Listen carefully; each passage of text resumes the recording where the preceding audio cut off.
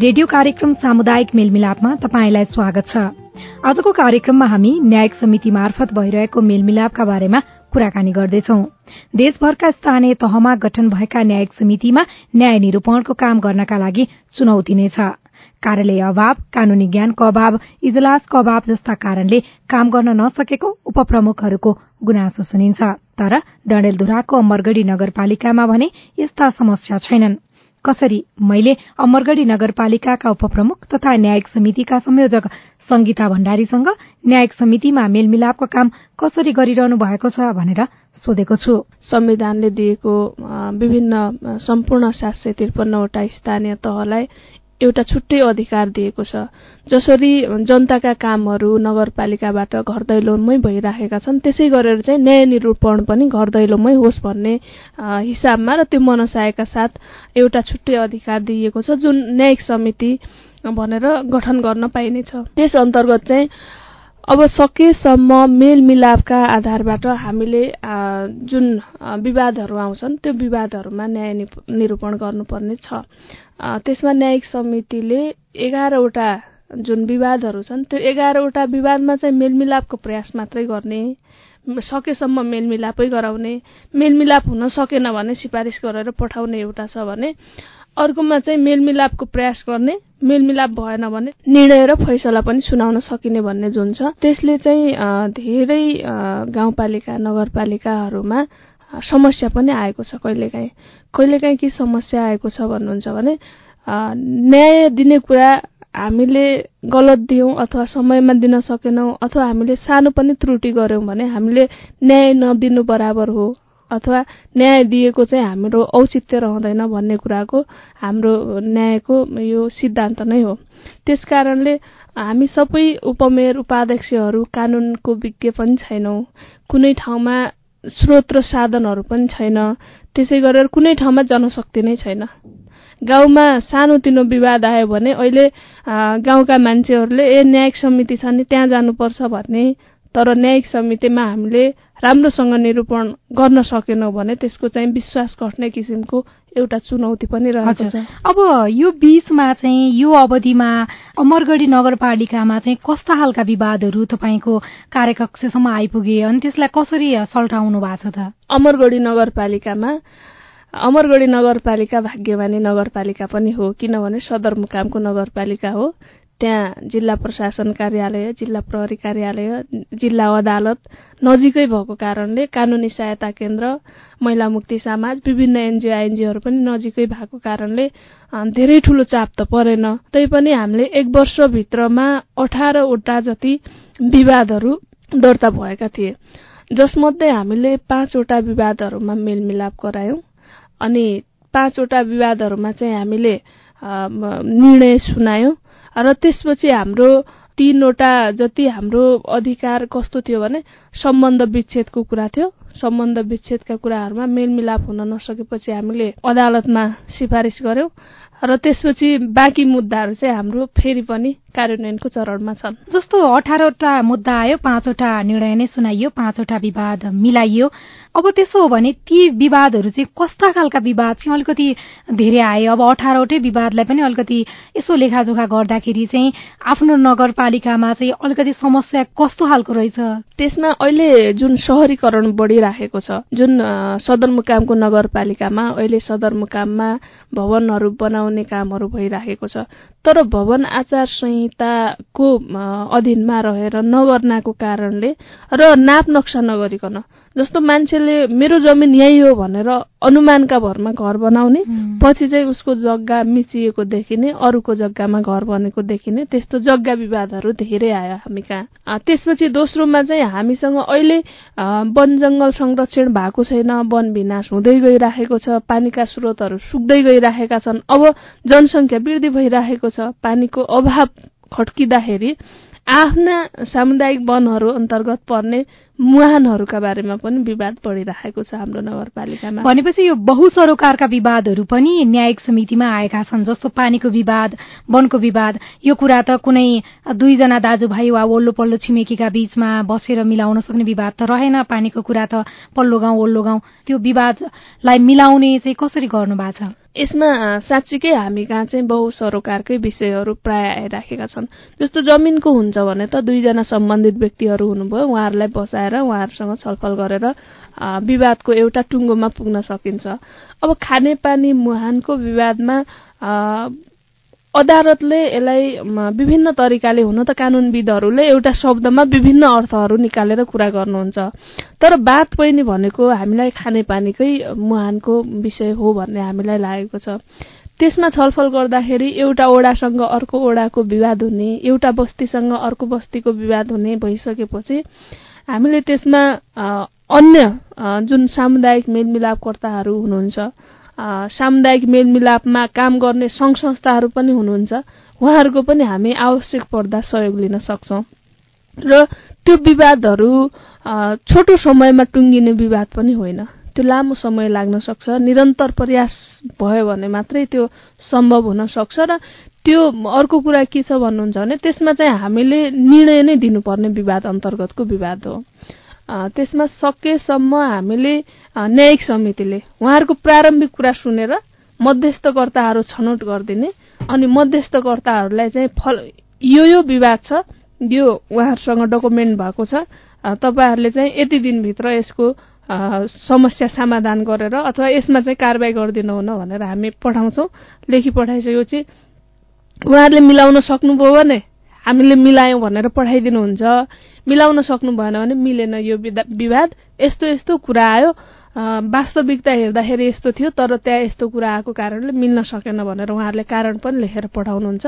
त्यसपछि चाहिँ हामी त्यो कारणलाई पनि आधार मान्छौँ, त्यहाँको जनसङ्ख्या, त्यहाँको आवश्यकता, ती सबै कुराहरूलाई मध्यनजर गरेर हामी एउटा निर्णयमा पुग्छौँ। अब अहिलेसम्मको अवस्थामा चाहिँ यो प्रक्रियामा तपाईँ सामेल भइसक्नु भएको छ, विवादहरू समाधान भइसकेको छ, अनि नागरिकको विश्वास चाहिँ कतिको हुँदो रहेछ? जस्तो अब तपाईँ त कुनै राजनैतिक दलको प्रतिनिधित्व गरेर न्यायिक समितिमा आइपुग्नु भएको छ र संविधानले न्यायिक समितिको संयोजकलाई यस्तो खालको अधिकार दिएको छ जुन चाहिँ स्वच्छ तरिकाले एउटा झण्डै न्यायाधीशको भूमिका निर्वाह गर्नुपर्नेछ। त्यो एउटा चुनौती हो नि त, होइन? न्यायिक समितिको संयोजकको लागि त्यो चाहिँ चुनौती महसुस, कतिको दबाव महसुस गर्नुहुन्छ?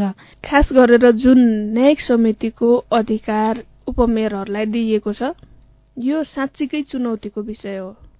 हामी कुनै दलबाट निर्वाचित भइरहँदा हामीलाई भोट दिने जनताहरूले के मानसिकता बनाउनुहुन्छ भने उसलाई मैले सहयोग गरेको, मेरो मुद्दामा पोजिटिभ हुन सक्छ भन्ने एउटा फिलिङ बोक्नुहुन्छ। तर हामी 753 वटै उपाध्यक्ष उपमेयरहरूले ख्याल गर्नुपर्ने मुख्य कुरा के हो भन्दा न्यायमा हामीले कहीँ पनि चुक्नु हुँदैन। यदि न्यायमा हामीले मेरो मान्छे, यो मेरो नातेदार, उसले भोट दिएको अथवा मेरो नेताले भनेको काम गर्छु भनेर गऱ्यौँ भने हामीलाई संविधानले दिएको जुन अधिकार छ त्यसको हामीले सदुपयोग गर्न सकेनौँ, त्यसको दुरुपयोग गरेको मैले ठान्ने गरेको छु। अब स्वाभाविक रूपमा तपाईँले भन्नुभएको आफूले जिताएको प्रतिनिधिले न्याय निरूपण गर्दाखेरि मेरो पार्टीको हो, मेरो पक्षमा बोल्ला भन्ने मानसिकता उहाँहरूले बोक्नुहुन्छ। तर त्यसमा विभिन्न ठाउँबाट विपक्षका वा अर्को कुनै पार्टीमा आस्था राख्ने व्यक्तिहरूले त अर्कै पार्टीको उपप्रमुख हुन्, उनले मेरो विषयमा चाहिँ असहयोग पो गर्लान् कि भन्ने खालको धारणा पनि उहाँहरूको हुनसक्छ। उहाँहरूको पनि त विश्वास जित्नुपर्नेछ। हो, त्यसैले मैले भनिरहेको छु, हामी उपमेयर उपाध्यक्षहरूले कुनै पनि पार्टीगत धारणा हामी जब न्यायिक कार्यकक्षमा पस्छौँ त्यसपछि चाहिँ हामीले के बिर्सनुपर्छ भने मैले टेकेको पार्टीको धरातल पनि बिर्सिनुपर्छ, हाम्रा अगाडि बसेका पक्ष र विपक्षका मान्छेहरूको अनुहार पनि बिर्सिनुपर्छ। हामीले उहाँहरूको मुद्दा के हो, कसलाई साँच्चीकै पीडा परेको हो, कसलाई चाहिँ हामीले न्याय दिनुपर्छ।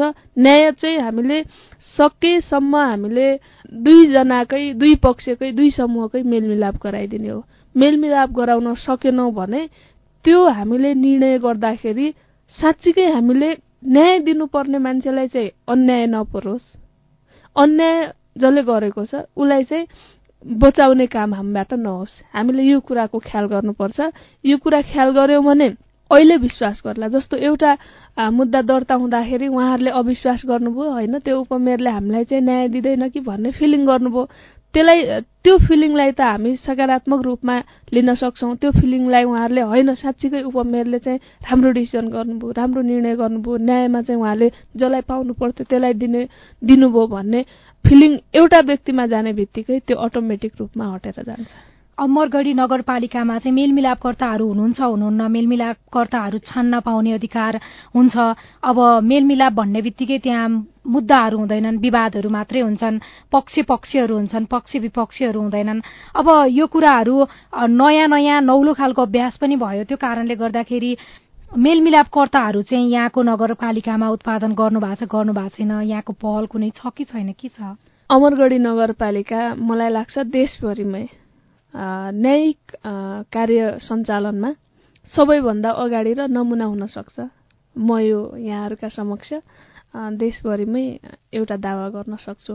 हामीसँग न्यायिक कार्यकक्ष छ, मेलमिलाप कक्ष छ, त्यसपछि हामीलाई आवश्यक पर्ने कानुनका किताबहरू राखेको लाइब्रेरी छ, त्यसपछि हामीसँग कानुनी सल्लाहकार हुनुहुन्छ र कर्मचारी पनि हुनुहुन्छ। त्यति भइसकेपछि उहाँलाई न्यायिक समितिलाई चाहिने एउटा संरचना निर्माण भएको छ। हामीले सुरुमै जति पनि अदालतमा जसरी सूचीकृत गरिन्थ्यो त्यसरी मध्यस्थकर्ताहरूको सूचीकृतका लागि हामीले 15 दिने सूचना निकाल्यौँ। त्यो सूचना निकालिसकेपछि उहाँहरूले डकुमेन्ट लिएर आउनुभयो, उहाँहरूको नाम दर्ता गरियो, सभाबाट हामीले उहाँहरूको नाम अनुमोदन पनि गर्यौँ। अनि कतिजना सूचीकृत गरिदिनु भएको छ? हामीसँग अहिले हामीले आफूले उत्पादन गरेका 33 जना, एउटा ओडामा 3 जना हामीले उत्पादन गरेका छौँ। ती 3 जनामा 1 जना संयोजक, 2 जना सदस्य भनेर ओडा मेलमिलाप केन्द्र नै अमरगढी नगरपालिका मातहत रहेको जुन न्यायिक समिति छ, न्यायिक समितिकै मातहतमा रहेर ओडा मेलमिलाप केन्द्र हामीले स्थापना गरेका छौँ। प्रत्येक ओडामा मेलमिलाप केन्द्र छ। प्रत्येक ओडामा हाम्रा 33 जना मध्यस्थकर्ताहरू हुनुहुन्छ। हजुर, उपप्रमुखज्यूलाई मैले यहाँनिर रोकेर भने हामीसँग कुरा गर्दा धेरै उपप्रमुखहरूले न्यायिक इजलास छैन, अब कानुनी सल्लाहकार हुनुहुन्न, हामी कानुनको ज्ञाता होइनौँ, किताबहरू पुस्तकहरूकै अभाव छ भन्नुहुन्छ। त्यति मात्रै भन्नुहुन्न कि ओडामा मेलमिलाप केन्द्रहरू छैन, सूचीकृत गरेको छैन, सबै अप्ठ्यारोहरू सुनाउनुहुन्छ। तर अमरगढी नगरपालिकामा यो सबै कुराहरू भइसकेको रहेछ। अलिकति टिप्स दिदिनु न, धेरैजनाले सुनिराखेका हुनुहुन्छ होइन। अब कसरी यो सम्भव हुन्छ, कसरी यो व्यवस्थित गराउन सकिँदो रहेछ त? यसमा खास गरेर जुन नगरपालिकामा गाउँपालिकामा न्यायिक समिति छ, त्यो न्यायिक समिति भनेको अहिले हामी संघीयतामा गइरहँदाखेरि जसरी व्यवस्थापिका त्यसै गरेर कार्यपालिका र न्यायपालिकाको जुन अवधारणा थियो, त्यही हाम्रो घर दैलोको सरकारमा पनि त्यही अवधारणा भएको र यसको संरचनाको विषयमा, यसको भौतिक संरचनाको विषयमा कुरा गर्दाखेरि अहिले मलाई सुन्नुहुने, मेरो आवाजलाई सुन्नुहुने सम्पूर्ण व्यक्तित्वज्यूहरू, जो जिम्मेवार व्यक्तित्वज्यूहरू सुन्दै हुनुहुन्छ भने त्यो सबैभन्दा पहिला जिम्मेवारी नगर कार्यपालिकाको हो, गाउँ कार्यपालिकाको हो। अझ भन्नुहुन्छ भने प्रमुखज्यू र प्रमुख प्रशासकीय अधिकृतज्यूको जिम्मा हो। किनभने उपप्रमुख त्यहाँको एउटा सेकेन्ड म्यान भइसकेपछि उहाँको जिम्मामा रहेको कामलाई कसरी व्यवस्थित गर्ने भन्ने कार्यालयकै जिम्मेवारी हो। र म उहाँहरूलाई थोरै टिप्स दिन चाहन्छु। हामीले सुरुको वर्ष न्यायिक समिति गठन हुने बित्तिकै न्यायिक समितिलाई भनेर 15 लाख रुपियाँ विनियोजन गर्यौँ। विनियोजन गरिसकेपछि हामीले सबैभन्दा पहिलो काम के गर्यौँ भन्दा न्यायिक समितिको संरचना पनि निर्माण गर्ने कार्यमा गयौँ। त्यसपछि हामीले कानुनी सल्लाहकार पनि कार्यपालिकाबाट डिसिसन गरेर राख्यौँ। त्यसपछि हामीले मेलमिलाप केन्द्र गठन गर्यौँ, जसमा चाहिँ हाम्रो ओडामा महिला सदस्य जुन हुनुहुन्छ, महिलाहरूलाई पनि केही न केही काम दिनु पर्यो। अब सदस्य मात्र भएन भनेपछि उहाँहरूलाई चाहिँ संयोजक बनाएर अनि गाउँमा पहिला तालिम लिएको हुनुहुन्छ भने त्यही तालिम लिएको व्यक्तिबाट सदस्य राख्यौँ, हुनुहुन्न भने पनि उहाँहरूलाई तालिम दिने किसिमले हामीले सदस्य राख्यौँ। 3 जनाको मेलमिलाप केन्द्र गठन गरिसकेपछि हामीले 8 दिने तालिम सञ्चालन गर्यौँ। 8 दिने हाम्रो सामुदायिक मेलमिलापको तालिम लिइसकेपछि चाहिँ उहाँहरूलाई प्रमाणपत्र दिएर त्यसपछि उहाँहरूको सूची दर्ता गर्यौँ। दर्ता गरिसकेपछि हामीले कार्यपालिका हुँदै सभामा पनि उहाँलाई अनुमोदन गर्यौँ। र दोस्रो, त्यो त भयो हाम्रो अमरगढी नगरपालिका अन्तर्गत हामीले उत्पादन गरेका मेलमिलापकर्ताहरू। दोस्रो, हाम्रो अदालतमा हिजोका दिनमा थुप्रै संस्थाहरूले मेलमिलाप सम्बन्धी काम गर्नु भएको छ। मेलमिलापकर्ताहरू उहाँहरूले पनि उत्पादन गर्नु भएको छ। किन उहाँको श्रम पनि हामीले नलिने, किन उहाँको दक्षता योग्यतालाई युज नगर्ने भनेपछि हामीले एउटा हाम्रो अमरगढी नगरपालिका अन्तर्गत रहेको मेलमिलाप केन्द्रलाई छोडेर मध्यस्थकर्ताहरूको अर्को सूची पनि बनायौं, जसका लागि हामीले 15 दिनको सूचना काट्यौं। 15 दिनको सूचनामा सूची दर्ता गर्न भनेर उहाँहरूको कागजातहरू माग्यौं र उहाँहरूको सूची दर्ता गरिसकेपछि त्यही सिस्टम हो, कार्यपालिका हुँदै हामीले सभासम्म अनुमोदन गर्यौं। अनुमोदन गरिसकेपछि उहाँहरूको लिस्ट प्रकाशित गर्ने र हामी कहिलेकाहीँ यस्तो भइदिन सक्छ, हामीले मेलमिलाप गराउँदाखेरि न्यायिक समितिलाई यहाँहरू सबैलाई थाहा हुनुपर्छ, जसले अब उपाध्यक्ष उपमेयरहरूले सुन्नु भएको छ यदि भने हामी न्यायिक समिति बसिरहँदा न्यायिक समिति आफैले मेलमिलाप गराउने होइन। किनभने न्यायिक समिति भनेको त्यो मेलमिलाप प्रक्रियामा चाहिँ सहजीकरण गराउने मुख्य भूमिकामा रहने एउटा मूल समिति हो। त्यो मूल समितिले निवेदन दर्ता हुन्छ। निवेदन दर्ता भइसकेपछि हामीले प्रतिउत्तर माग्छौं। प्रतिउत्तर मागिसकेपछि प्रारम्भिक सुनवाई जस्तो एउटा छलफल बोलाउँछौं। त्यो छलफलमा चाहिँ उहाँहरूलाई हामी अप्सन दिन्छौं। हामीसँग 11वटा मेलमिलाप केन्द्रहरू छन् 11 वडामा। त्यसपछि त्यो भन्दा अलावा हामीसँग चाहिँ मध्यस्थकर्ता पनि हुनुहुन्छ। तपाईहरु कसलाई चाहिँ रोज्नुहुन्छ हैन? उहाँले मेलमिलाप केन्द्रमा हामी गर्छौं भनेपछि हामी वडामा रहेको मेलमिलाप केन्द्रलाई सिफारिस गरेर पठाउँछौं। यो प्रकृतिको विवाद छ, त्यसलाई चाहिँ समाधान गरेर यति दिनभित्र पठाउनु भनेर उहाँहरूले मध्यस्थकर्ता रोज्नुभयो भने, दुईटा पक्षले एकजना मध्यस्थकर्तालाई रोज्नुभयो भने हामी एकजनालाई नै त्यो जिम्मा दिएर पठाउँछौं, सबै कागजातहरुको नक्कल दिएर। यदि होइन दुईजनाले दुईटा मध्यस्थकर्ता कहिलेकाहीँ हुन सक्छ, एउटाले रोजेको अर्कोलाई विश्वास नहुन सक्छ, त्यतिखेर दुईटा मध्यस्थकर्ता दुवै पक्षले रोज्नुभयो भने एउटा चाहिँ हामी न्यायिक समितिबाट पठाएर 3 जना मध्यस्थकर्ताहरूको रहोबरमा त्यो विवादलाई मिलाउन भनेर हामी सिफारिस गर्छौं। अब अमरगढी नगरपालिकामा सबै कुराहरू मिलेको छ। अब यसको लागि चाहिँ कम्तीमा योजनाहरू सही तरिकाले बनाइयो र सिलसिलेवार तरिकाले उपप्रमुखहरूले अथवा न्यायिक समितिका संयोजकहरूले प्राप्त गर्नुभएको जिम्मेवारीलाई निर्वाह गर्ने कोसिस गर्नुभयो भने त्यति साह्रो अप्ठ्यारो त छैन रहेछ न्याय निरूपणको काम। हजुर, वास्तवमा यसलाई हामीले यहाँहरूले पनि अन्तर्वार्ता लिँदाखेरि सुन्नु भएको होला, धेरै जनाले पीडा नै सुनाउनुहुन्छ, खै के गर्ने थाहा छैन भन्नुहुन्छ। म उहाँहरूलाई सजिलो तरिकाले न्याय निरूपण गर्दाखेरि के गर्नुपर्छ भने, जस्तो हामीले आफैले धेरै कुराहरू कानुनको किताबै पढ्नुपर्छ भन्ने छैन। सुदूरपश्चिम प्रदेशमा कुरा गर्नुहुन्छ भने सुदूरपश्चिम प्रदेशले सेवा सुविधामा न्यायिक समितिको कार्य सञ्चालन गर्दाखेरि एकजना चाहिँ कानून अधिकृत नियुक्त गर्ने व्यवस्था गरेको छ। यदि तपाईहरुसँग कानून अधिकृत हुनुहुन्न भने तपाईहरुले तुरुन्त विज्ञापन खोलेर त्यो पद चाहिँ तपाईहरुले पदपूर्ति गर्न सक्नुहुन्छ। त्यो हामीलाई अब विभिन्न प्रदेशमा प्रदेश सरकारले विभिन्न तरिकाले त्यसलाई डिसिजन गर्नु भएको छ। तपाईहरुकोमा के व्यवस्था छ त्यसै अनुरूप गर्न सक्नुहुन्छ। यदि कुनै पनि ठाउँमा कानून अधिकृत अथवा कानूनको अहिले त नासु नै जाने कुरा छ हैन, अब हाम्रो समायोजनमा गएनन् भने पनि त्यसलाई हामीले मन्त्रालयमा हाम्रो कानूनी कामलाई चाहिँ हामीले रोक्न पाउँदैनौं। यसलाई हामीलाई रोक्ने अधिकार छैन। त्यसकारणले चाहिँ हामीलाई अर्को व्यवस्था नभएसम्म व्यवस्थापन गर्नु पर्यो कर्मचारीको भनेर लेखी पठाउनु भयो भने मन्त्रालयले स्वीकृति दिन्छ। त्यो स्वीकृति दिइसकेपछि तपाईले कानूनको मान्छे राख्न सक्नुहुन्छ। त्यति पनि भएन, तपाईहरुलाई त्यो पनि अप्ठ्यारो लाग्यो भने हामीलाई कानूनी सल्लाहकार राख्न एउटा सरकारलाई अधिकार छ।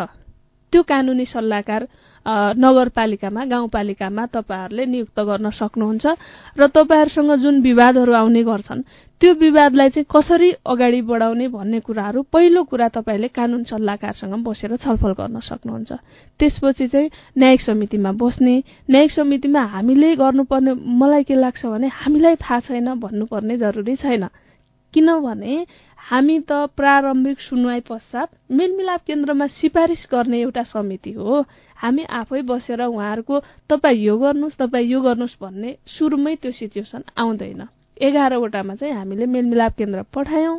मेलमिलाप केन्द्रले मिलाउन सकेन भने यो कारणले चाहिँ हामीले फलानु मेलमिलाप केन्द्रमा पठायौं अथवा यो मध्यस्थकर्ताहरूका बीचमा राखेर कुरा गर्ने कोसिस गर्यौं, भएन, मिलेन, त्यसकारणले चाहिँ हामीले सिफारिस गर्यौं भनेर सिफारिस गरेर सम्बन्धित ठाउँमा पठाइदिने।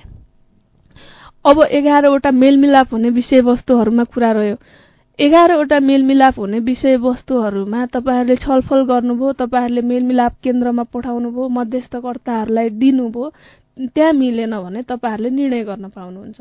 निर्णय गर्दाखेरि त्यहाँ आएको सबै रिपोर्टहरू जे जति छ, मैले अघि भनेको कानुन अधिकृत छ भने कानुन अधिकृतलाई अध्ययन गर्न भन्ने, कानुनी सुब्बाहरू हुनुहुन्छ भने उहाँहरूलाई अध्ययन गर्न र सुझाव दिन भन्ने, त्यसपछि कानुनी सल्लाहकार हुनुहुन्छ भने कानुनी सल्लाहकारलाई चाहिँ यो अध्ययन गरेर सुझाव दिन भन्ने। त्यो सुझाव आइसकेपछि एकचोटि समिति बसेर उहाँहरूको अवस्था यो हो हैन, कानुन अधिकृतले अथवा कानुनको हाम्रो स्टाफले अथवा सल्लाहकारले यो सजेसन गर्नु भएको छ, अब हामी यो निर्णयमा कसरी पुग्ने भनेर एकचोटि समिति बस्दा हुन्छ। बसिसकेपछि त्यहाँ कुनै कुनै ठाउँमा पनि मैले के पनि सुनेको छु भने त्यो पार्टीगत हिसाबमा पनि न्यायिक समितिका सदस्यहरू विभाजित हुने, त्यो हुनुपर्ने जरुरी छैन। किन भन्दा कानुनमा हामीले न्याय दिँदाखेरि हामी राजनैतिक कित्तामा बाँडिनुपर्ने जरुरी छैन। किनभने हामी जनतालाई न्याय दिन भनेर आइसकेपछि हाम्रो राजनीतिक जुन धरातल छ त्यसलाई बाहिर छोडेर हामी कानुनी कक्षभित्र पस्नुपर्छ।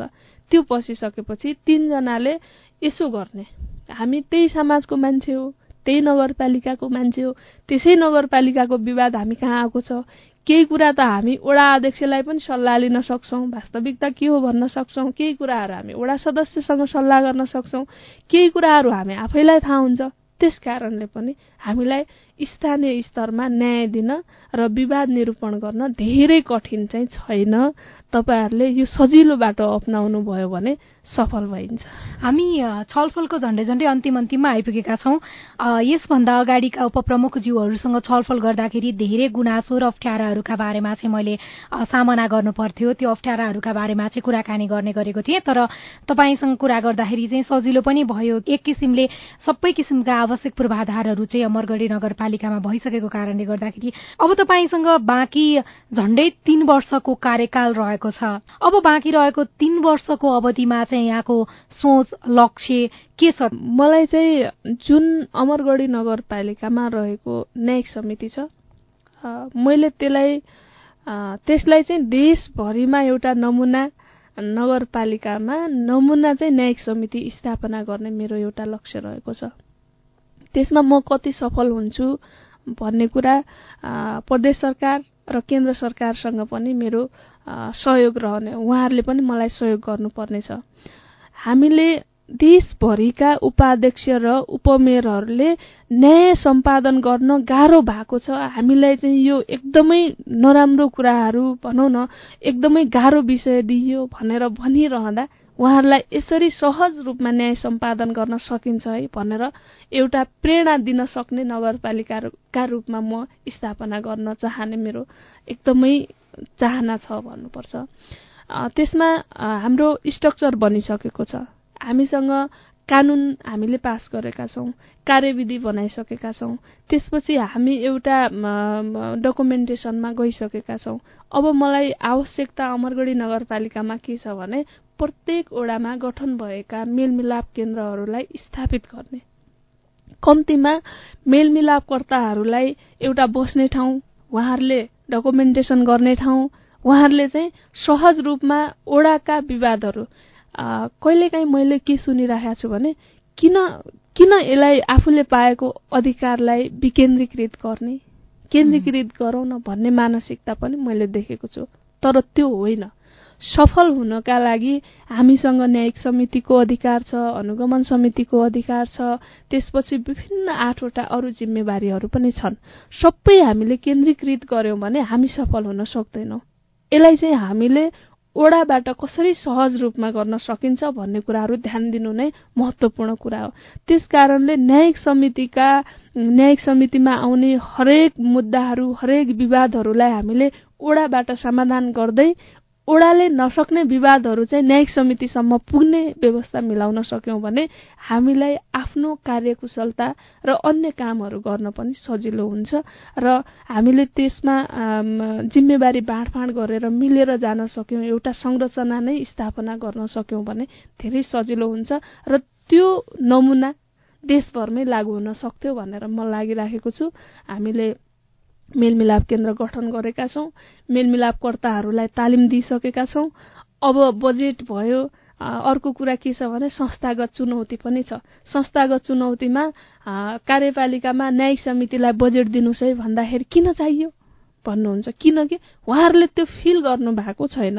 उहाँहरूलाई पनि म दोष दिन चाहन्न, किनभने उहाँहरूको मानसिकतामा के छ भने न्यायिक समिति मेलमिलाप केन्द्रहरूले त चौर र चौतारोमा न्याय दिने हो, किन चाहियो संरचना भन्ने सोच्नु होला।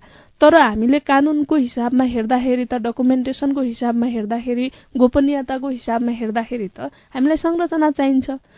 त्यो नयाँ अभ्यास भएको कारणले पनि यो संरचना आवश्यक छ। यो संरचना निर्माण गर्नुपर्छ। यसलाई व्यवस्थित गर्यौं भने साँच्चीकै हामी जसरी जनताको घर दैलोमा सेवा दिन्छौं, कार्यपालिकीय सेवा दिन्छौं, त्यसरी चाहिँ न्यायपालिकीय सेवा पनि हामी दिन सक्छौं भन्ने कुराको एउटा नमुना नगर बनाउन चाहने मेरो साह्रै ठूलो इच्छा छ।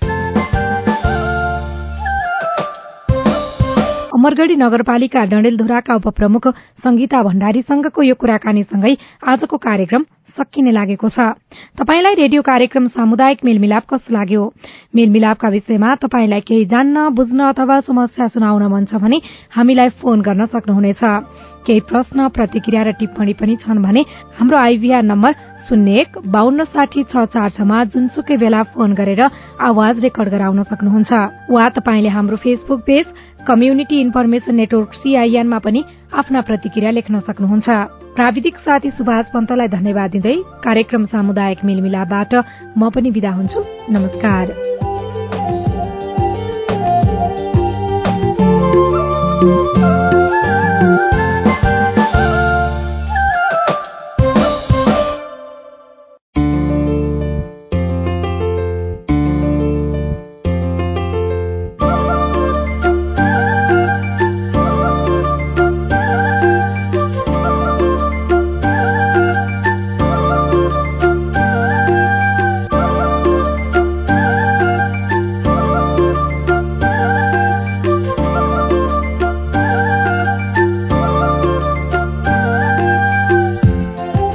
नमस्कार।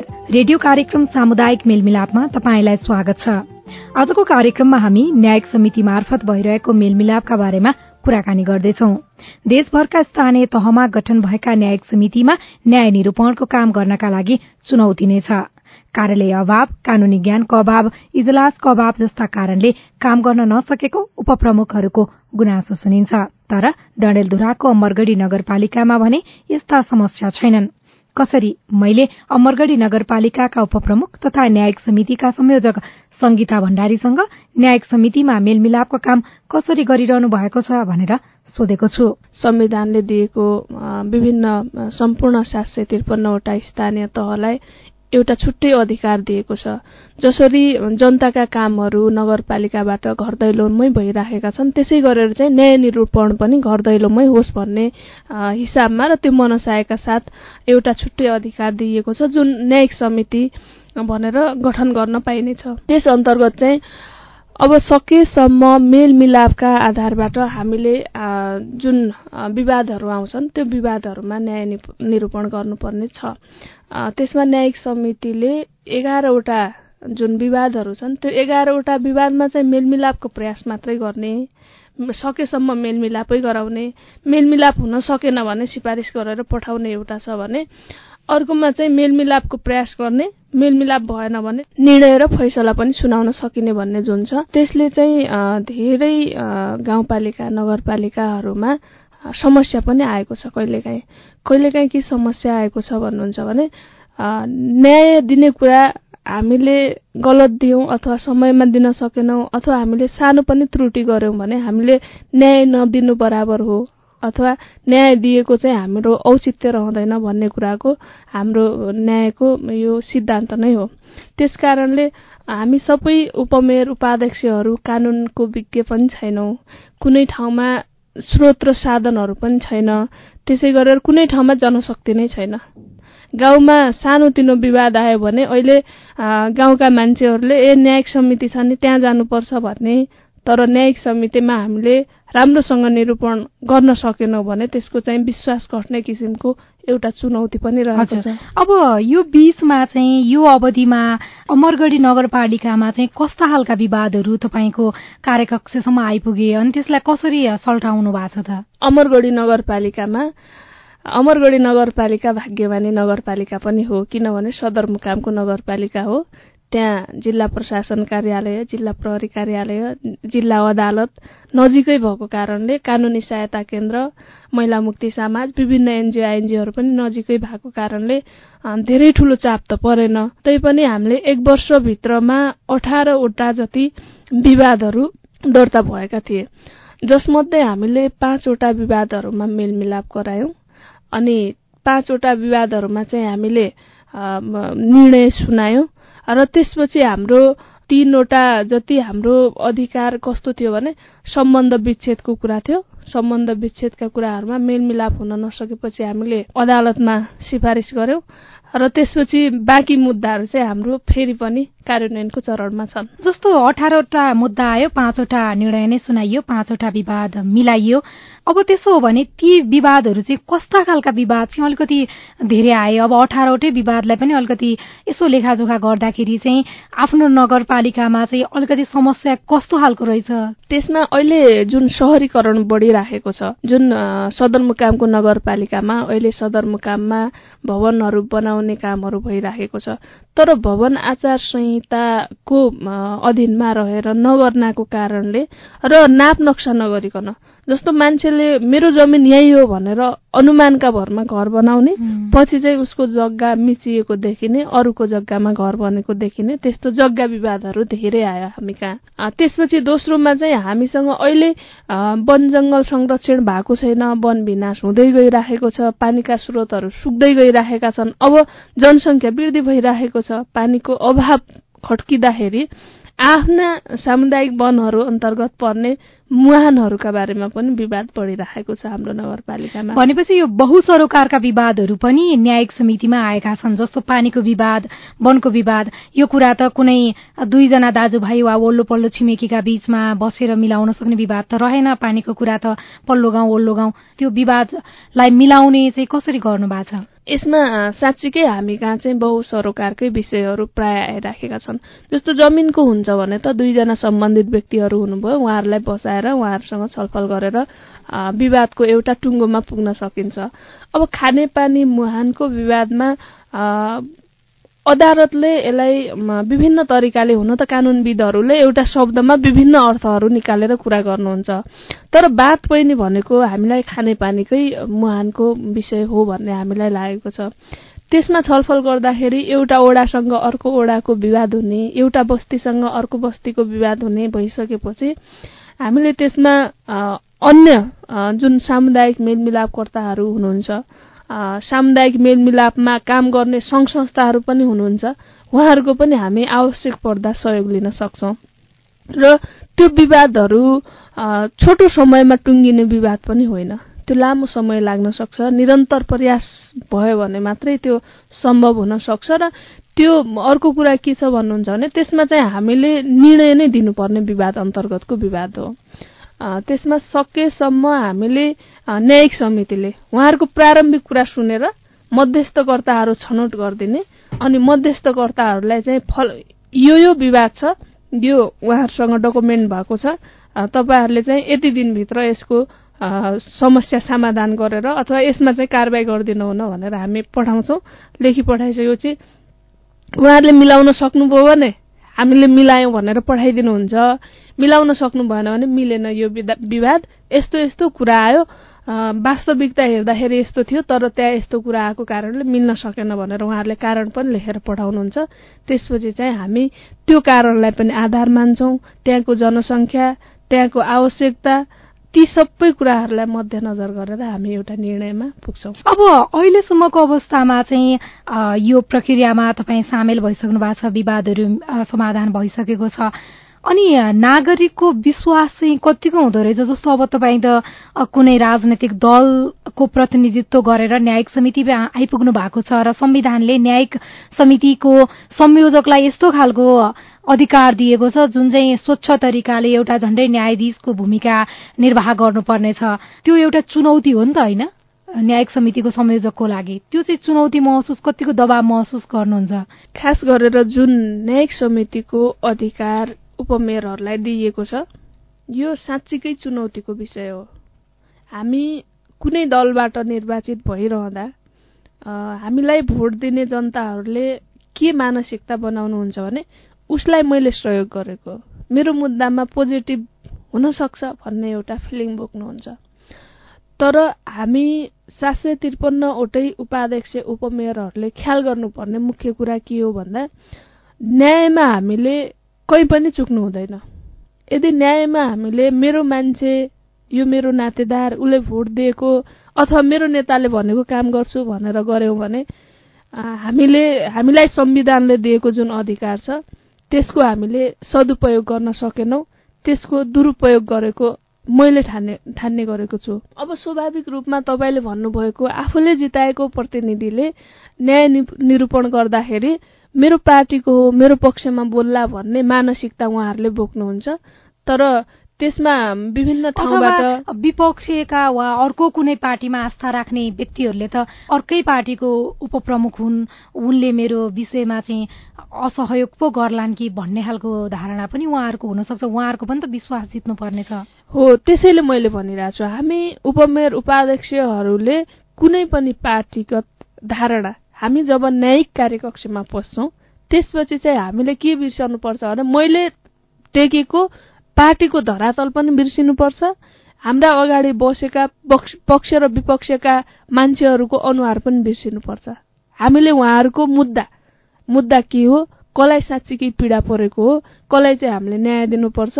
न्याय चाहिँ हामीले सकेसम्म हामीले दुई पक्षकै दुई समूहकै मेलमिलाप गराइदिने हो।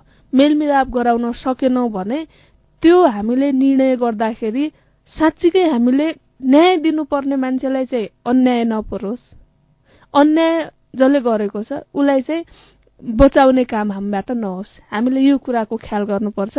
यो कुरा ख्याल गर्यौँ भने अहिले विश्वास गर्ला। जस्तो एउटा मुद्दा दर्ता हुँदाखेरि उहाँहरूले अविश्वास गर्नुभयो, होइन त्यो उपमेयरले हामीलाई चाहिँ न्याय दिँदैन कि भन्ने फिलिङ गर्नुभयो।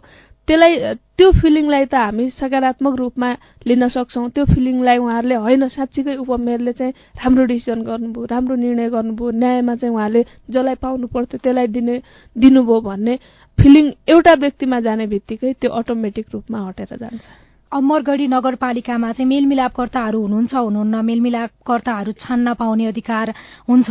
अब मेलमिलाप भन्ने बित्तिकै त्यहाँ मुद्दाहरू हुँदैनन्, विवादहरू मात्रै हुन्छन्, पक्षहरू हुन्छन्, पक्ष विपक्षहरू हुँदैनन्। अब यो कुराहरू नयाँ नौलो खालको अभ्यास पनि भयो। त्यो कारणले गर्दाखेरि मेलमिलापकर्ताहरू चाहिँ यहाँको नगरपालिकामा उत्पादन गर्नुभएको छैन, यहाँको पहल कुनै छ कि छैन, के छ? अमरगढी नगरपालिका मलाई लाग्छ देशभरिमै न्यायिक कार्य सञ्चालनमा सबैभन्दा अगाडि र नमुना हुन सक्छ। म यो यहाँहरूका समक्ष देशभरिमै एउटा दावा गर्न सक्छु। हामीसँग न्यायिक कार्यकक्ष छ, मेलमिलाप कक्ष छ, त्यसपछि हामीलाई आवश्यक पर्ने कानुनका किताबहरू राखेको लाइब्रेरी छ, त्यसपछि हामीसँग कानुनी सल्लाहकार हुनुहुन्छ र कर्मचारी पनि हुनुहुन्छ। त्यति भइसकेपछि उहाँलाई न्यायिक समितिलाई चाहिने एउटा संरचना निर्माण भएको छ। हामीले सुरुमै जति पनि अदालतमा जसरी सूचीकृत गरिन्थ्यो त्यसरी मध्यस्थकर्ताहरूको सूचीकृतका लागि हामीले 15 दिने सूचना निकाल्यौँ। त्यो सूचना निकालिसकेपछि उहाँहरूले डकुमेन्ट लिएर आउनुभयो, उहाँहरूको नाम दर्ता गरियो, सभाबाट हामीले उहाँहरूको नाम अनुमोदन पनि गर्यौँ। अनि कतिजना सूचीकृत गरिदिनु भएको छ? हामीसँग अहिले हामीले आफूले उत्पादन गरेका 33 जना, एउटा वडामा 3 जना हामीले उत्पादन गरेका छौँ। ती 3 जनामा 1 जना संयोजक, 2 जना सदस्य भनेर वडा मेलमिलाप केन्द्र नै अमरगढी नगरपालिका मातहत रहेको जुन न्यायिक समिति छ, न्यायिक समितिकै मातहतमा रहेर वडा मेलमिलाप केन्द्र हामीले स्थापना गरेका छौँ। प्रत्येक वडामा मेलमिलाप केन्द्र छ। प्रत्येक वडामा हाम्रा 33 जना मध्यस्थकर्ताहरू हुनुहुन्छ। हजुर, उपप्रमुखज्यूलाई मैले यहाँनिर रोकेर भने हामीसँग कुरा गर्दा धेरै उपप्रमुखहरूले न्यायिक इजलास छैन, अब कानुनी सल्लाहकार हुनुहुन्न, हामी कानुनको ज्ञाता होइनौँ, किताबहरू पुस्तकहरूकै अभाव छ भन्नुहुन्छ। त्यति मात्रै भन्नुहुन्न कि मेलमिलाप ओडामा मेलमिलाप केन्द्रहरू छैन, सूचीकृत गरेको छैन, सबै अप्ठ्यारोहरू सुनाउनुहुन्छ। तर अमरगढी नगरपालिकामा यो सबै कुराहरू भइसकेको रहेछ। अलिकति टिप्स दिदिनु न, धेरैजनाले सुनिराखेका हुनुहुन्छ होइन। अब कसरी यो सम्भव हुन्छ, कसरी यो व्यवस्थित गराउन सकिँदो रहेछ त? यसमा खास गरेर जुन नगरपालिकामा गाउँपालिकामा न्यायिक समिति छ, त्यो न्यायिक समिति भनेको अहिले हामी संघीयतामा गइरहँदाखेरि जसरी व्यवस्थापिका त्यसै गरेर कार्यपालिका र न्यायपालिकाको जुन अवधारणा थियो, त्यही हाम्रो घर दैलोको सरकारमा पनि त्यही अवधारणा भएको हो। र यसको संरचनाको विषयमा, यसको भौतिक संरचनाको विषयमा कुरा गर्दाखेरि अहिले मलाई सुन्नुहुने, मेरो आवाजलाई सुन्नुहुने सम्पूर्ण व्यक्तित्वजीवहरू, जो जिम्मेवार व्यक्तित्वजीवहरू सुन्दै हुनुहुन्छ भने त्यो सबैभन्दा पहिला जिम्मेवारी नगर कार्यपालिकाको हो, गाउँ कार्यपालिकाको हो। अझ भन्नुहुन्छ भने प्रमुखज्यू र प्रमुख प्रशासकीय अधिकृतज्यूको जिम्मा हो। किनभने उपप्रमुख त्यहाँको एउटा सेकेन्ड म्यान भइसकेपछि उहाँको जिम्मामा रहेको कामलाई कसरी व्यवस्थित गर्ने भन्ने कार्यालयकै जिम्मेवारी हो। र म उहाँहरूलाई थोरै टिप्स दिन चाहन्छु। हामीले सुरुको वर्ष न्यायिक समिति गठन हुने बित्तिकै न्यायिक समितिलाई भनेर 15 लाख रुपियाँ विनियोजन गर्यौं। विनियोजन गरिसकेपछि हामीले सबैभन्दा पहिलो काम के गर्यौं भन्दा न्यायिक समितिको संरचना पनि निर्माण गर्ने कार्यमा गयौं। त्यसपछि हामीले कानुनी सल्लाहकार पनि कार्यपालिकाबाट डिसिसन गरेर राख्यौं। त्यसपछि हामीले मेलमिलाप केन्द्र गठन गर्यौं, जसमा चाहिँ हाम्रो ओडामा महिला सदस्य जुन हुनुहुन्छ, महिलाहरूलाई पनि केही न केही काम दिनु पर्यो। अब सदस्य मात्र भएर भएन भनेपछि उहाँहरूलाई चाहिँ संयोजक बनाएर, अनि गाउँमा पहिला तालिम लिएको हुनुहुन्छ भने त्यही तालिम लिएको व्यक्तिबाट सदस्य राख्यौं, हुनुहुन्न भने पनि उहाँहरूलाई तालिम दिने किसिमले हामीले सदस्य राख्यौं। 3 जनाको मेलमिलाप केन्द्र गठन गरिसकेपछि हामीले 8 दिने तालिम सञ्चालन गर्यौं। 8 दिने हाम्रो सामुदायिक मेलमिलापको तालिम लिइसकेपछि चाहिँ उहाँहरूलाई प्रमाणपत्र दिएर त्यसपछि उहाँहरूको सूची दर्ता गर्यौं। दर्ता गरिसकेपछि हामीले कार्यपालिका हुँदै सभामा पनि उहाँलाई अनुमोदन गर्यौं। र दोस्रो, त्यो त भयो हाम्रो अमरगढी नगरपालिका अन्तर्गत हामीले उत्पादन गरेका मेलमिलापकर्ताहरू। दोस्रो, हाम्रो अदालतमा हिजोका दिनमा थुप्रै संस्थाहरूले मेलमिलाप सम्बन्धी काम गर्नु भएको छ। मेलमिलापकर्ताहरू उहाँहरूले पनि उत्पादन गर्नु भएको छ। किन उहाँको श्रम पनि हामीले नलिने, किन उहाँको दक्षता योग्यतालाई युज नगर्ने भनेपछि हामीले एउटा हाम्रो अमरगढी नगरपालिका अन्तर्गत रहेको मेलमिलाप केन्द्रलाई छोडेर मध्यस्थकर्ताहरूको अर्को सूची पनि बनायौं, जसका लागि हामीले 15 दिनको सूचना काट्यौं। 15 दिनको सूचनामा सूची दर्ता गर्न भनेर उहाँहरूको कागजातहरू माग्यौं र उहाँहरूको सूची दर्ता गरिसकेपछि त्यही सिस्टम हो। कार्यपालिका हुँदै हामीले सभासम्म अनुमोदन गर्यौं। अनुमोदन गरिसकेपछि उहाँहरूको लिस्ट प्रकाशित गर्ने। र हामी कहिलेकाहीँ यस्तो भइदिन सक्छ, हामीले मेलमिलाप गराउँदाखेरि न्यायिक समितिलाई यहाँहरू सबैलाई थाहा हुनुपर्छ, जसले अब उपाध्यक्ष उपमेयरहरूले सुन्नु भएको छ यदि भने, हामी न्यायिक समिति बसिरहँदा न्यायिक समिति आफैले मेलमिलाप गराउने होइन। किनभने न्यायिक समिति भनेको त्यो मेलमिलाप प्रक्रियामा चाहिँ सहजीकरण गराउने मुख्य भूमिकामा रहने एउटा मूल समिति हो। त्यो मूल समितिले निवेदन दर्ता हुन्छ। निवेदन दर्ता भइसकेपछि हामीले प्रतिउत्तर माग्छौं। प्रतिउत्तर मागिसकेपछि प्रारम्भिक सुनवाई जस्तो एउटा छलफल बोलाउँछौं। त्यो छलफलमा चाहिँ उहाँहरूलाई हामी अप्सन दिन्छौं। हामीसँग 11 वटा मेलमिलाप केन्द्रहरू छन् 11 वडामा। त्यसपछि त्यो भन्दा अलावा हामीसँग चाहिँ मध्यस्थकर्ता पनि हुनुहुन्छ। तपाईहरु कसलाई चाहिँ रोज्नुहुन्छ हैन? उहाँले मेलमिलाप केन्द्रमा हामी गर्छौं भनेपछि हामी ओडामा रहेको मेलमिलाप केन्द्रलाई सिफारिस गरेर पठाउँछौं। यो प्रकृतिको विवाद छ, त्यसलाई चाहिँ समाधान गरेर यति दिनभित्र पठाउनु भनेर उहाँहरूले मध्यस्थकर्ता रोज्नुभयो भने, दुईटा पक्षले एकजना मध्यस्थकर्तालाई रोज्नुभयो भने हामी एकजनालाई नै त्यो जिम्मा दिएर पठाउँछौं, सबै कागजातहरुको नक्कल दिएर। यदि होइन दुईजनाले दुईटा मध्यस्थकर्ता कहिलेकाहीँ हुन सक्छ, एउटाले रोजेको अर्कोलाई विश्वास नहुन सक्छ, त्यतिखेर दुईटा मध्यस्थकर्ता दुवै पक्षले रोज्नुभयो भने एउटा चाहिँ हामी न्यायिक समितिबाट पठाएर 3 जना मध्यस्थकर्ताहरूको रहोबरमा त्यो विवादलाई मिलाउन भनेर हामी सिफारिस गर्छौं। अब अमरगढी नगरपालिकामा सबै कुराहरू मिलेको छ। अब यसको लागि चाहिँ कम्तीमा योजनाहरू सही तरिकाले बनाइयो र सिलसिलेवार तरिकाले उपप्रमुखहरूले अथवा न्यायिक समितिका संयोजकहरूले प्राप्त गर्नुभएको जिम्मेवारीलाई निर्वाह गर्ने कोसिस गर्नुभयो भने त्यति साह्रो अप्ठ्यारो त छैन रहेछ न्याय निरूपणको काम। हजुर, वास्तवमा यसलाई हामीले यहाँहरूले पनि अन्तर्वार्ता लिँदाखेरि सुन्नु भएको होला, धेरैजनाले पीडा नै सुनाउनुहुन्छ, खै के गर्ने थाहा छैन भन्नुहुन्छ। म उहाँहरूलाई सजिलो तरिकाले न्याय निरूपण गर्दाखेरि के गर्नुपर्छ भने, जस्तो हामीले आफैले धेरै कुराहरू कानुनको किताबै पढ्नुपर्छ भन्ने छैन। सुदूरपश्चिम प्रदेशमा कुरा गर्नुहुन्छ भने सुदूरपश्चिम प्रदेशले सेवा सुविधामा न्यायिक समितिको कार्य सञ्चालन गर्दाखेरि एकजना चाहिँ कानुन अधिकृत नियुक्त गर्ने व्यवस्था गरेको छ।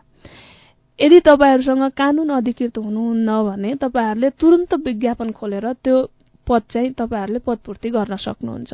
त्यो हामीलाई अब विभिन्न प्रदेशमा प्रदेश सरकारले विभिन्न तरिकाले त्यसलाई डिसिजन गर्नु भएको छ। तपाईहरुकोमा के व्यवस्था छ त्यसै अनुरूप गर्न सक्नुहुन्छ।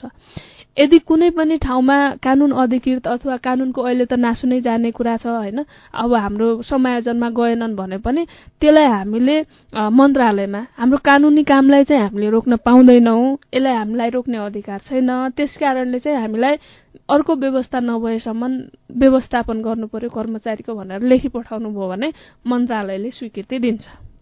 त्यो स्वीकृति दिइसकेपछि तपाईले कानुनको मान्छे राख्न सक्नुहुन्छ। त्यति पनि भएन, तपाईहरुलाई त्यो पनि अप्ठ्यारो लाग्यो भने हामीलाई कानुनी सल्लाहकार राख्न एउटा सरकारलाई अधिकार छ। त्यो कानुनी सल्लाहकार नगरपालिकामा गाउँपालिकामा तपाईहरुले नियुक्त गर्न सक्नुहुन्छ र तपाईहरुसँग जुन विवादहरु आउने गर्छन् त्यो विवादलाई चाहिँ कसरी अगाडि बढाउने भन्ने कुराहरु पहिलो कुरा तपाईले कानुन सल्लाहकारसँग बसेर छलफल गर्न सक्नुहुन्छ। त्यसपछि चाहिँ न्यायिक समितिमा बस्ने, न्यायिक समितिमा हामीले गर्नुपर्ने मलाई के लाग्छ भने हामीलाई थाहा छैन भन्नुपर्ने जरुरी छैन। किनभने हामी त प्रारम्भिक सुनवाई पश्चात मेलमिलाप केन्द्रमा सिफारिस गर्ने एउटा समिति हो। हामी आफै बसेर उहाँहरुको तपाई यो गर्नुस् भन्ने सुरुमै त्यो सिचुएसन आउँदैन। 11 वटामा चाहिँ हामीले मेलमिलाप केन्द्र पठायौं। मेलमिलाप केन्द्रले मिलाउन सकेन भने यो कारणले चाहिँ हामीले फलानु मेलमिलाप केन्द्रमा पठायौं अथवा यो मध्यस्थकर्ताहरुका बीचमा राखेर कुरा गर्ने कोसिस गर्यौं, भएन, मिलेन, त्यसकारणले चाहिँ हामीले सिफारिस गर्यौं भनेर सिफारिस गरेर सम्बन्धित ठाउँमा पठाइदिने। अब 11 वटा मेलमिलाप हुने विषयवस्तुहरुमा कुरा रह्यो। 11 वटा मेलमिलाप हुने विषयवस्तुहरुमा तपाईहरुले छलफल गर्नुभयो, तपाईहरुले मेलमिलाप केन्द्रमा पठाउनुभयो, मध्यस्थकर्ताहरुलाई दिनुभयो, त्यहाँ मिलेन भने तपाईहरुले निर्णय गर्न पाउनुहुन्छ। निर्णय गर्दाखेरि त्यहाँ आएको सबै रिपोर्टहरु जे जति छ, मैले अघि भनेको कानुन अधिकृत छ भने कानुन अधिकृतलाई अध्ययन गर्न भन्ने, कानुनी सुब्बाहरु हुनुहुन्छ भने उहाँहरुलाई अध्ययन गर्न र सुझाव दिन भन्ने, त्यसपछि कानुनी सल्लाहकार हुनुहुन्छ भने कानुनी सल्लाहकारलाई चाहिँ यो अध्ययन गरेर सुझाव दिन भन्ने। त्यो सुझाव आइसकेपछि एकचोटी समिति बसेर उहाँहरुको अवस्था यो हो हैन, कानुन अधिकृतले अथवा कानुनको हाम्रो स्टाफले अथवा सल्लाहकारले यो सजेसन गर्नु भएको छ, अब हामी यो निर्णयमा कसरी पुग्ने भनेर एकचोटी समिति बस्दा हुन्छ। बसिसकेपछि त्यहाँ कुनै ठाउँमा पनि मैले के पनि सुनेको छु भने त्यो पार्टीगत हिसाबमा पनि न्यायिक समितिका सदस्यहरू विभाजित हुने, त्यो हुनुपर्ने जरुरी छैन। किन भन्दा कानुनमा हामीले न्याय दिँदाखेरि हामी राजनीतिक कित्तामा बाँडिनु पर्ने जरुरी छैन। किनभने हामी जनतालाई न्याय दिन भनेर आइसकेपछि हाम्रो राजनीतिक जुन धरातल छ त्यसलाई बाहिर छोडेर हामी कानुनी कक्षभित्र पस्नुपर्छ। त्यो पसिसकेपछि तीनजनाले यसो गर्ने, हामी त्यही समाजको मान्छे हो, त्यही नगरपालिकाको मान्छे हो, त्यसै नगरपालिकाको विवाद हामी कहाँ आएको छ, केही कुरा त हामी वडा अध्यक्षलाई पनि सल्लाह लिन सक्छौं, वास्तविकता के हो भन्न सक्छौं, केही कुराहरु हामी वडा सदस्यसँग सल्लाह गर्न सक्छौं, केही कुराहरु हामी आफैलाई थाहा हुन्छ। त्यसकारणले पनि हामीलाई स्थानीय स्तरमा न्याय दिन र विवाद निरूपण गर्न धेरै कठिन चाहिँ छैन। तपाईहरुले यो सजिलो बाटो अपनाउनु भयो भने सफल भइन्छ। हामी छलफलको झन्डै अन्तिममा आइपुगेका छौं। यसभन्दा अगाडिका उपप्रमुखज्यूहरुसँग छलफल गर्दाखेरि धेरै गुनासो र अप्ठ्याराहरूका बारेमा चाहिँ मैले सामना गर्नु पर्थ्यो। त्यो अप्ठ्याराहरूका बारेमा चाहिँ कुराकानी गर्ने गरेको थिएँ, तर तपाईसँग कुरा गर्दाखेरि चाहिँ सजिलो पनि भयो। एक किसिमले सबै किसिमका आवश्यक पूर्वाधारहरू चाहिँ अमरगढी नगरपालिकामा भइसकेको कारणले गर्दाखेरि अब तपाईँसँग बाँकी झण्डै 3 वर्षको कार्यकाल रहेको छ। अब बाँकी रहेको 3 वर्षको अवधिमा चाहिँ यहाँको सोच लक्ष्य के छ? मलाई चाहिँ जुन अमरगढी नगरपालिकामा रहेको न्यायिक समिति छ, मैले त्यसलाई चाहिँ देशभरिमा एउटा नमुना नगरपालिकामा नमुना चाहिँ न्यायिक समिति स्थापना गर्ने मेरो एउटा लक्ष्य रहेको छ। त्यसमा म कति सफल हुन्छु भन्ने कुरा प्रदेश सरकार र केन्द्र सरकारसँग पनि मेरो सहयोग रहने, उहाँहरूले पनि मलाई सहयोग गर्नुपर्नेछ। हामीले देशभरिका उपाध्यक्ष र उपमेयरहरूले न्याय सम्पादन गर्न गाह्रो भएको छ। हामीलाई चाहिँ यो एकदमै नराम्रो कुराहरू भनौँ न, एकदमै गाह्रो विषय दियो भनेर भनिरहँदा उहाँहरूलाई यसरी सहज रूपमा न्याय सम्पादन गर्न सकिन्छ है भनेर एउटा प्रेरणा दिन सक्ने नगरपालिकाका रूपमा म स्थापना गर्न चाहने मेरो एकदमै चाहना छ भन्नुपर्छ। त्यसमा हाम्रो स्ट्रक्चर बनिसकेको छ। हामीसँग कानुन हामीले पास गरेका छौँ, कार्यविधि बनाइसकेका छौँ। त्यसपछि हामी एउटा डकुमेन्टेसनमा गइसकेका छौँ। अब मलाई आवश्यकता अमरगढी नगरपालिकामा के छ भने प्रत्येक वडामा गठन भएका मेलमिलाप केन्द्रहरूलाई स्थापित गर्ने, कम्तीमा मेलमिलापकर्ताहरूलाई एउटा बस्ने ठाउँ, उहाँहरूले डकुमेन्टेसन गर्ने ठाउँ, उहाँहरूले चाहिँ सहज रूपमा वडाका विवादहरू कहिलेकाहीँ मैले के सुनिरहेको छु भने किन यसलाई आफूले पाएको अधिकारलाई विकेन्द्रीकृत गर्ने, केन्द्रीकृत गरौँ न भन्ने मानसिकता पनि मैले देखेको छु। तर त्यो होइन। सफल हुनका लागि हामीसँग न्यायिक समितिको अधिकार छ, अनुगमन समितिको अधिकार छ, त्यसपछि विभिन्न 8वटा अरू जिम्मेवारीहरू पनि छन्। सबै हामीले केन्द्रीकृत गर्यौँ भने हामी सफल हुन सक्दैनौँ। यसलाई चाहिँ हामीले वडाबाट कसरी सहज रूपमा गर्न सकिन्छ भन्ने कुराहरू ध्यान दिनु नै महत्त्वपूर्ण कुरा हो।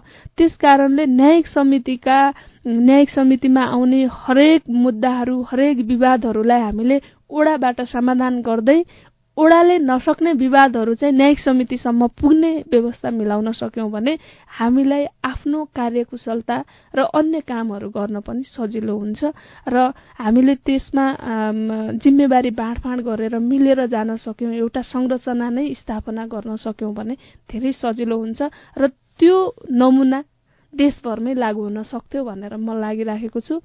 हामीले मेलमिलाप केन्द्र गठन गरेका छौँ, मेलमिलापकर्ताहरूलाई तालिम दिइसकेका छौँ। अब बजेट भयो। अर्को कुरा के छ भने संस्थागत चुनौती पनि छ। संस्थागत चुनौतीमा कार्यपालिकामा न्यायिक समितिलाई बजेट दिनुहोस् है भन्दाखेरि किन चाहियो भन्नुहुन्छ, किनकि उहाँहरूले त्यो फिल गर्नु भएको छैन। उहाँहरूलाई पनि म दोष दिन चाहन्न, किनभने उहाँहरूको मानसिकतामा के छ भने न्यायिक समिति मेलमिलाप केन्द्रहरूले त चौर र चौतारोमा न्याय दिने हो, किन चाहियो संरचना भन्ने सोच्नु होला। तर हामीले कानुनको हिसाबमा हेर्दाखेरि त, डकुमेन्टेसनको हिसाबमा हेर्दाखेरि, गोपनीयताको हिसाबमा हेर्दाखेरि त हामीलाई संरचना चाहिन्छ।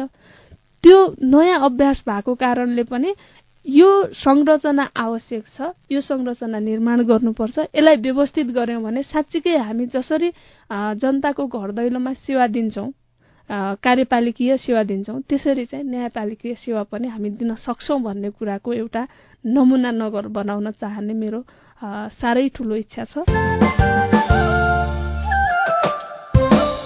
अमरगढी नगरपालिका डडेलधुराका उपप्रमुख संगीता भण्डारीसँगको यो कुराकानीसँगै आजको कार्यक्रम सकिने लागेको छ। तपाईलाई रेडियो कार्यक्रम सामुदायिक मेलमिलाप कस्तो लाग्यो? मेलमिलापका विषयमा तपाईलाई केही जान्न, बुझ्न अथवा समस्या सुनाउन मन छ भने हामीलाई फोन गर्न सक्नुहुनेछ। केही प्रश्न, प्रतिक्रिया र टिप्पणी पनि छन् भने हाम्रो आइभीआर नम्बर 01-5260-646 मा जुनसुकै बेला फोन गरेर आवाज रेकर्ड गराउन सक्नुहुन्छ। वा तपाईले हाम्रो Facebook page community information network CIN मा पनि आफ्ना प्रतिक्रिया लेख्न सक्नुहुन्छ। प्राविधिक साथी सुभाष पन्तलाई धन्यवाद दिँदै कार्यक्रम सामुदायिक मेलमिलापबाट म पनि बिदा हुन्छु। नमस्कार।